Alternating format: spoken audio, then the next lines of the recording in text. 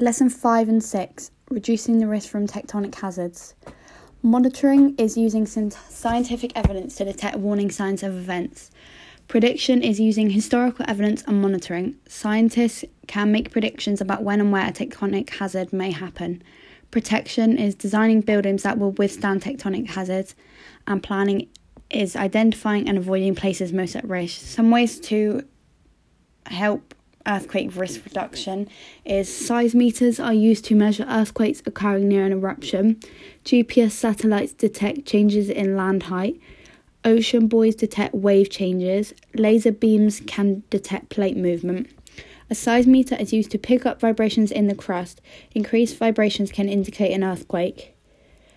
Have open areas for easy evacuation.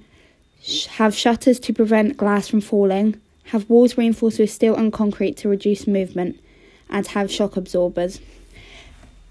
Some ways to plan for an earthquake is to create an exclusion zone, be ready to evacuate, have communication systems put in place, and have basic provisions.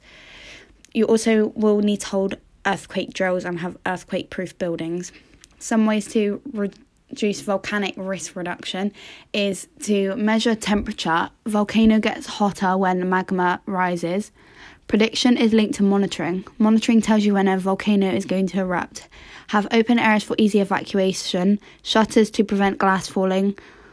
Walls reinforced with steel to reduce movement. Have emergency kits